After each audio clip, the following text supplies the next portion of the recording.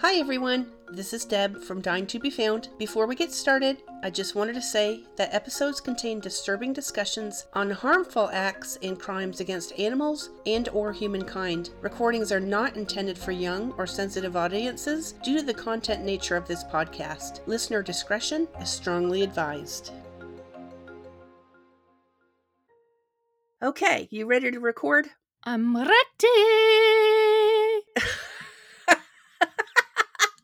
Good deal. Hi everyone, I'm Deb. And I'm Beth. And we want to welcome you to episode number 26 of Dying to Be Found. We're so glad that you are taking your time out of your day to be with us. Beth and I are always trying to find stories that you can relate to and leave the content up to you, our listeners. So guess what, Beth? What? We have a story that one of our listeners sent out. Thanks so much for this story, Katie, and we hope that we do this justice. But before that, I wanted to check in with you, Beth, and see what's happening. Well, I'm doing great, enjoying summer activities. We still have another month before our schools get back together. I was out camping in my trailer with friends this past weekend. Oh, so you went camping, and I guess, okay, so let me just ask you, because I did try to do a prank on you, and to me it didn't work too well until I saw your reaction. Did you really think that you were getting a robocall from Useless Trivia on the texts? I thought not. And then when you sent a link to me to really click, I thought, holy cow, maybe this is some spammer. So I very carefully clicked on that link that you sent me. And what happened? Well, nothing really happened wrong. It's just that if I was leery, I shouldn't have clicked on it, should I? No, you need to always go with your gut. Okay, I'm just going to keep trying. Okay. You'll never know what to expect. So, yeah, I was telling our listeners that when we first started this podcast, we were on a different platform, and Beth was commonly known to drop just in the middle of conversation. I always felt that was a great time just to tell little stories about our childhood. So now I'm going to have to try new angles. I'm going to be watching. All right, so let's go ahead and get to it. Today we are going to be talking about a missing persons case based out of Hamilton, Ontario, Beth. Well, it's not too far from me. It's not too far from where we grew up, so I thought that would kind of hit home a little bit. Yes. And yes, I wanted to say thank you to our loyal listener, Katie, for putting me onto this case, which is sometimes known as the kissing couple case. And Katie, we do appreciate you listening and sending in your suggestions, so let's get going. Thank you, Katie. We're always up for new topics for our shows, so thanks again. Yeah, good deal. So today we're going to be talking about Sheryl Shepard, a 29-year-old woman who went missing on or around New Year's Day in 1998. Beth, have you noticed there's a lot of cases where things were really happening in the 1990s? I haven't noticed, but now that you mentioned it, you're certainly right. I wonder what happened to that era. Yeah, and I will tell you too, it's ever since DNA has come out, a lot of this has stopped too, so that's a good thing. Well, we're going to talk about Sheryl Shepard, and she was born on September 29th of 1968 in Hamilton, Ontario. And growing up, she was kind by nature and liked by everyone. She loved paintballing and horseback riding and was very down to earth. Sheryl dropped out of high school in grade 10, so that would be somewhere around the age of 15, Beth. Sheryl was married twice and ended up going missing just after her divorce from her second husband was finalized. And before her disappearance, Sheryl worked for about 1 year as an exotic dancer, but disliked this lifestyle so much that she ended up going to work at Tim Hortons instead. Talking about Tim Hortons. Beth, you want to tell everybody what Tim Hortons is? Well, it's like a Starbucks, but their donuts are really good. Donut holes are Timbits. Ah, Timbits. So I think that would be similar to our Dunkin' Donuts here, maybe? Yes, exactly. Yeah. And guess what? What? Grandpa knew Tim Horton back in the day. He did not. That's what I said. Get out of here. And he says, no. He says, I knew him in downtown Toronto when he opened up his first coffee shop. It wasn't a franchise, and Tim Horton happened to be a hockey player too. Oh, that's awesome. I know that I brought my son up playing hockey based on our heritage. Yes, hockey in Canada. Oh, that's so cool. It's really neat to meet people who are well known, whether they're an entrepreneur or even a movie star. I've met a few in my life, but that's just really so neat to say that. Grandpa knew Tim Horton. I know, not too many people can say that. Nope.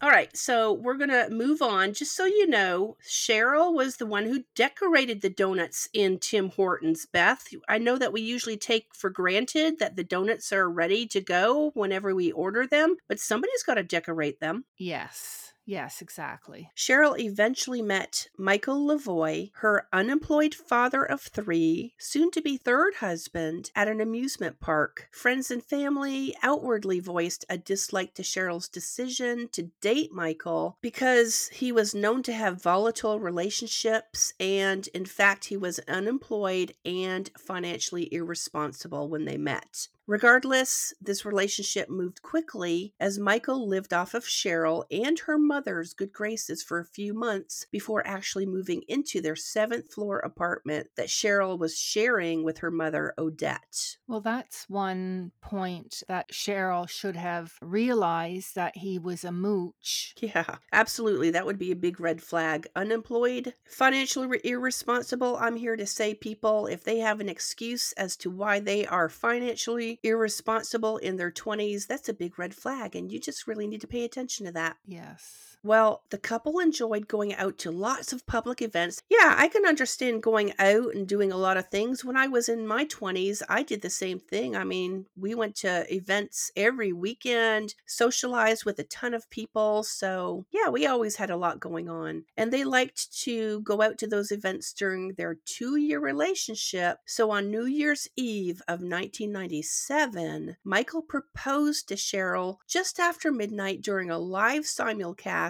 event that occurred at the Hamilton Convention Center. Have you ever been there, Beth? No. I've been to different convention centers and they always have different concerts. I've been to Dancing with the Stars. I've been to So You Think You Can Dance. I've been to lots of different concerts at the convention centers where my area is at, and it's always really cool to people watch there. Yeah. Well, friends who knew Cheryl were taken by surprise because when Michael proposed that New Year's Eve, she accepted. Wow. I know. Well, I mean, okay, so they've been going out for 2 years. All those red flags and her third marriage. Yeah, you're right. And I will say this, I did see the video where he had proposed to her, and to me, it was nothing special. He just basically pulled a ring out of his pocket and said, "Here, I want to marry you." All right, so Cheryl and Michael's relationship seemed outwardly sweet, but nothing is as it always seems, Beth. Michael did have violent tendencies, and they were witnessed by multiple people over time. Cheryl would tell her friends that Michael was very possessive and had a bad temper. He was extremely jealous and would show up at Cheryl's job at Tim Hortons unannounced. Then stay there, Beth, because what better thing to do while you're unemployed but to just sit at your fiance's place of work for 8 hours at one time? That's disgusting. I mean, I would think it is, but while he was there, Beth, he would make sure that Cheryl did not hold long conversations with other males in the building. So this actually took place between Cheryl and her coworkers as well as customers. So he's just hovering around, making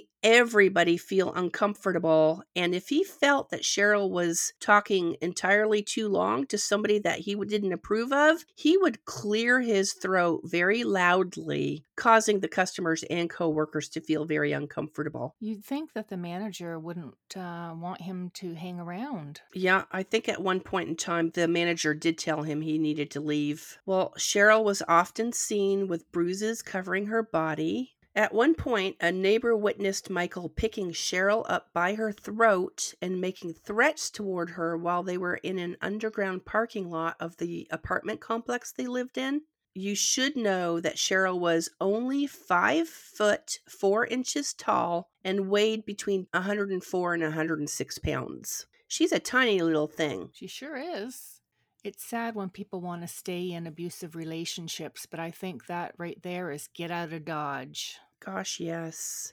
All right, to give you a perspective, Beth, my dog Dennis is only 5 pounds less than what Cheryl weighs. Wow, that is something else. Yep. For those of you who don't know who Dennis is, that's my fur baby, and you can see a picture of him on our Instagram. He's awful cute. He is a sweetheart.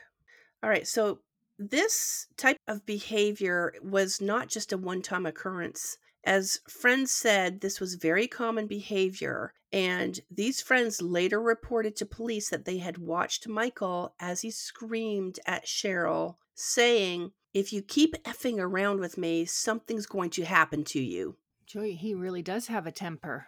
Yeah, so he's verbally and physically abusive. And that is just a no go. It sure is, but sometimes people feel like they have to stay, and I don't know what those reasons are, Beth, but she did tell close friends the next day that she had planned to call off her engagement to Michael, but she was too afraid to do so. And keep in mind that she disappeared less than 1 week after Michael proposed. She Oh. had told people that if anything should happen to her, that they should look at Michael, even saying that she might go missing one day. It's funny, I've read many books, and this is what the victims will say if to people, if I go missing, you know where to look, check out my husband. Yeah, and so I guess what I'm wondering is what is it that is getting them to stay? What kind of hold does a person like that have? And I'm going to call Cheryl a victim. What kind of hold would a person like that have on these victims where they feel like they can't go anywhere?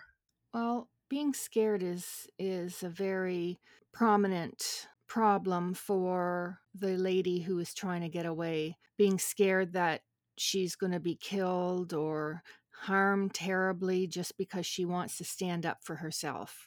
That's true, and if he's so much bigger than her too, and all these different cases of stalking, I mean, you just don't know what's going on through that person's mind.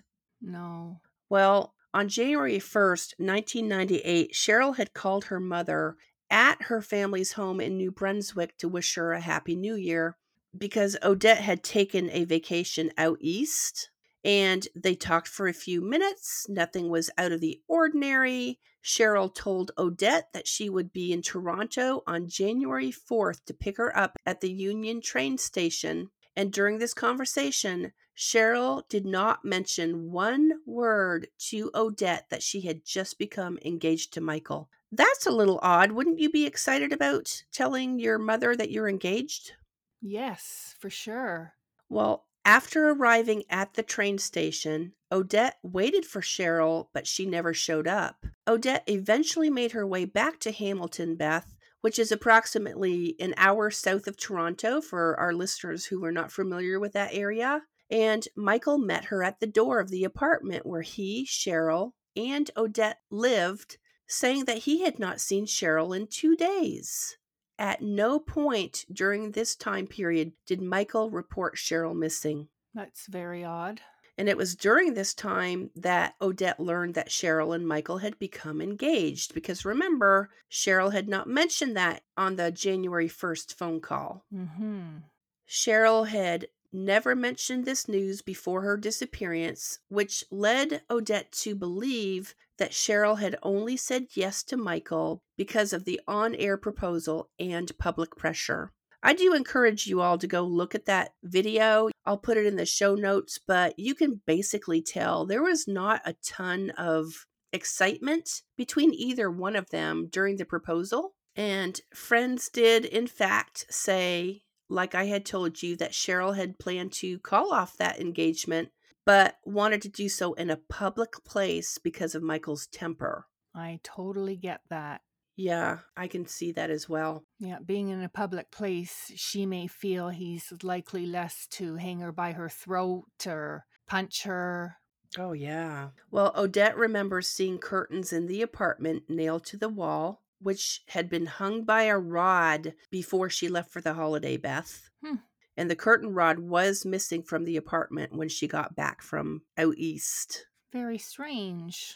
Shortly after Cheryl's disappearance, Michael moved himself and most of his belongings out of the apartment, and when friends attempted to find out Cheryl's whereabouts, Michael would always say that she was either sleeping or at work. Not very inventive, is he? No, not really. He immediately became a prime suspect in Cheryl's disappearance, although he was never formally charged. During the duration of the entire investigation, Michael initially spoke with police for less than 30 minutes and refused to speak with them any further beyond that. On multiple occasions, Michael told police that he would be willing to come to the police station for an interview, but he was always a no-show. Well, what I find interesting is that partners are always the ones that are looked at very closely, and 30 minutes just doesn't cut it. No, I agree, especially because there would be so much scrutiny with his stories not really adding up. He hadn't talked with her in 2 days. The curtain rods. I mean, you've got several things that are already suspicious. You would think that the police would do a little bit more of a thorough investigation. For sure. When he did speak with the police during his 30-minute interview, Beth, Michael stated that he had dropped Sheryl off behind a strip club in Niagara Falls at 6:30 p.m. for a job interview. Now remember, Sheryl had left the exotic dancing industry years earlier because she did not like that lifestyle. He doesn't know much about her because that would be a red flag to the police if he knew that she didn't like that exotic dancing. Yeah, surely he had to have known that she did that at one point or another, but to me, that story wouldn't line up, especially if most of her friends that knew Sheryl stated that she had never planned to return to exotic dancing and would have more than likely told them if she had ever planned to. Michael also gave conflicting stories as to who was supposed to pick Sheryl up in Niagara Falls after her job interview, and he told the police that her ex-husband was supposed to. Beth, do you see anything wrong with this picture? Oh, yeah, you mentioned that Michael was very jealous. So, why would he allow an ex husband to pick Sheryl up with his direct supervision? Think back to working in Tim Hortons where he sat there for 8 hours watching her. Bingo! If Michael was so possessive of Sheryl, why would he hang out at her job all day to monitor her interactions with other men? Exactly. Well, I find it difficult to believe that he would even allow someone that Sheryl had an intimate relationship with to drive her home for an hour's commute because there were ex-husbands in the picture. And if he wouldn't even allow Sheryl to speak with somebody at Tim Hortons for more than a minute or two, then do you think he's really going to let her be in the car with an ex-husband for over an hour? No way. Plus, Deb, do you ever think that he would ever leave Sheryl alone during an interview where the majority of Cheryl's customers are going to be male? Oh, absolutely. That's a very good point. Well, once Cheryl's ex-husband heard that he was named as a possible participant in Cheryl's disappearance, he quickly went to the police to deny involvement and even offered to take a polygraph. Wow. Michael had told police that a friend was supposed to pick Sheryl up, but didn't give any other names, so he really doesn't even have a story to go by. No, which should make the police look at him even more. Yeah, you would think, especially because Michael was the last person to see her alive, because the owner of the club where he had stated that he had taken Sheryl to, the owner said that he had never seen Sheryl for a potential interview, nor had she ever been hired to work at this club. What a dingling. Yeah, I think I could probably come up with a stronger word than that, but we're trying to be professional here. Well, you should also know that Michael also refused to take a polygraph test, although Cheryl's ex-husband said that he would. Now that's a red flag if I've ever heard one. And during their interview, Cheryl's purse, wallet, ID card, glasses, and contacts were all found intact in her apartment. Do you ever know of a female that's going to leave to go anywhere without her purse? No way, especially me. How about you? Oh, I change purses all the time and it drives me crazy because I'll always end up leaving something in the other purse that I really need for whatever outing I just went on. Exactly. Yeah, so Odette confirmed that Cheryl would never leave home without any of these items. Well, Michael also told police during one interview that he had broken his ex girlfriend's cheekbones during an argument and would often have fantasies about killing her. Why would you come out and straightforward say that in an interview? It goes to show you that his faculties aren't with him. He must have a very low IQ. Oh, yeah. That's an interesting take on that. Sure. And during that incident where he had broken his ex girlfriend's cheekbones, Beth, Michael went to a local gas station and told an attendant that he had killed her. So when police were called, she was found very much alive, and Michael was only charged with public misconduct. That's bizarre. That's just bizarre behavior. It is. Maybe it's a corrupt police force back in the day. Possibly, but as far as public misconduct, I mean, how about assault and attempt to do bodily harm? He broke the girl's cheekbones. That's disgusting. And what's more disgusting is the fact that he's getting away with this. Yeah. And he went on to refuse participation in any search party activities or appear at any public press conferences to plea for Cheryl's safe return. I mean, that in itself, Beth, you and I have done a couple podcast episodes where the family is begging for somebody to come forward and bring their loved one home safely, you know? Yeah, you took the words right out of my mouth. And police found stains in the apartment hallways, which could not be ruled as Cheryl's blood, but it could not be ruled out. So that might be from, I'm thinking from the curtain rod. If the curtain rod's missing, Mm-hmm. acquaintances of the couple also found Michael's behavior to turn a little bit odd, Beth, after Cheryl's disappearance. Well, how so? He began dating another woman who happened to be an ex girlfriend of his own stepbrother shortly after Cheryl disappeared. And this woman later stated that she began dating Michael 3 months before Cheryl's disappearance. Mm. She also mentioned that Michael was extremely paranoid and told her multiple times that he thought his car was being bugged. Okay, so he's definitely got some psychological issues that he probably needs to go talk with somebody about.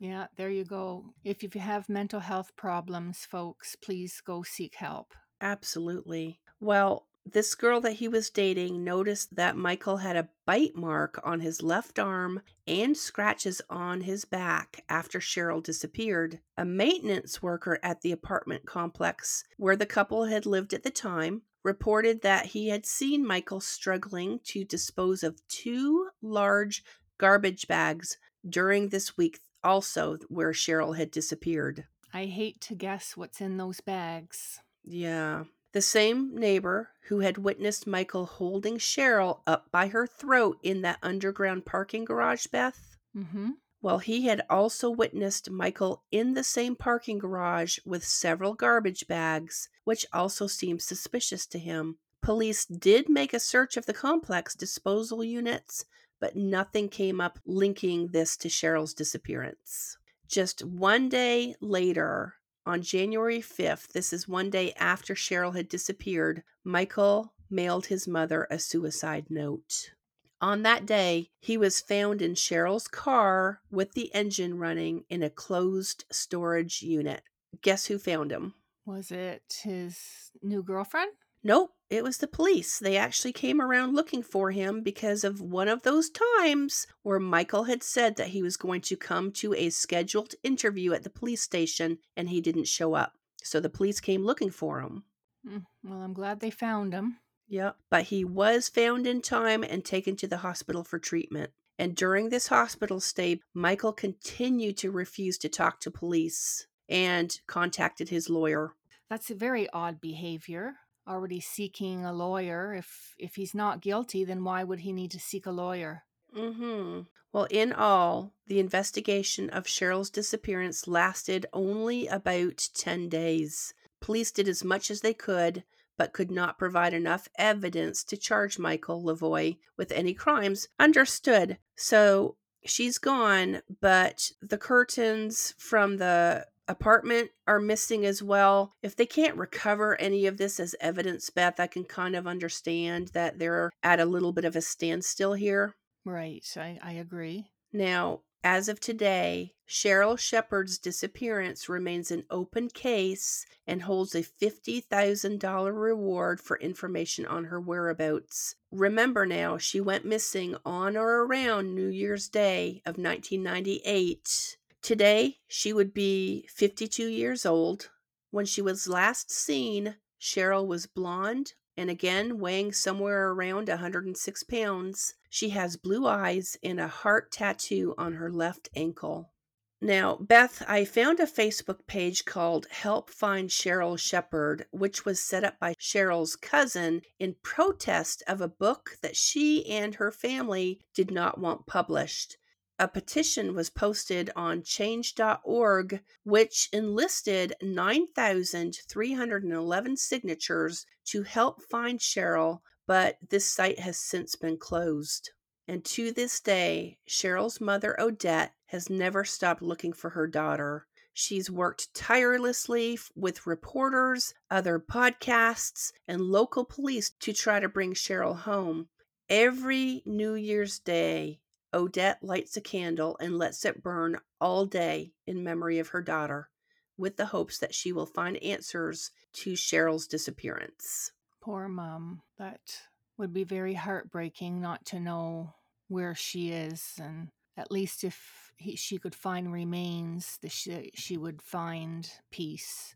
Oh, yes. Well, I tried to look up some information on Michael Lavoie today, but I didn't really have much luck with his whereabouts because I can imagine with the amount of press that was probably linked to this case, he could have changed his name to avoid people harassing him. And in the whole scheme of things, I guess it really doesn't matter, but I just really, really do hope that Odette can find closure one day. Yes. So, to our listeners, if you have any information on Sheryl's whereabouts, you should contact the Hamilton Police at 905-546-3843.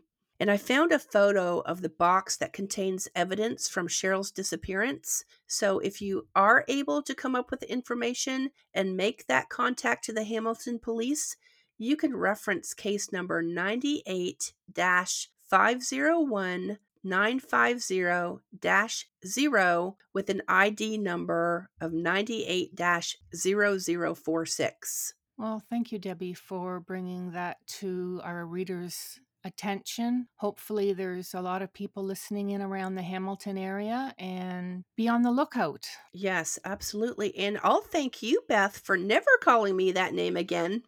What name? What did you call me before we started this podcast? Debbie.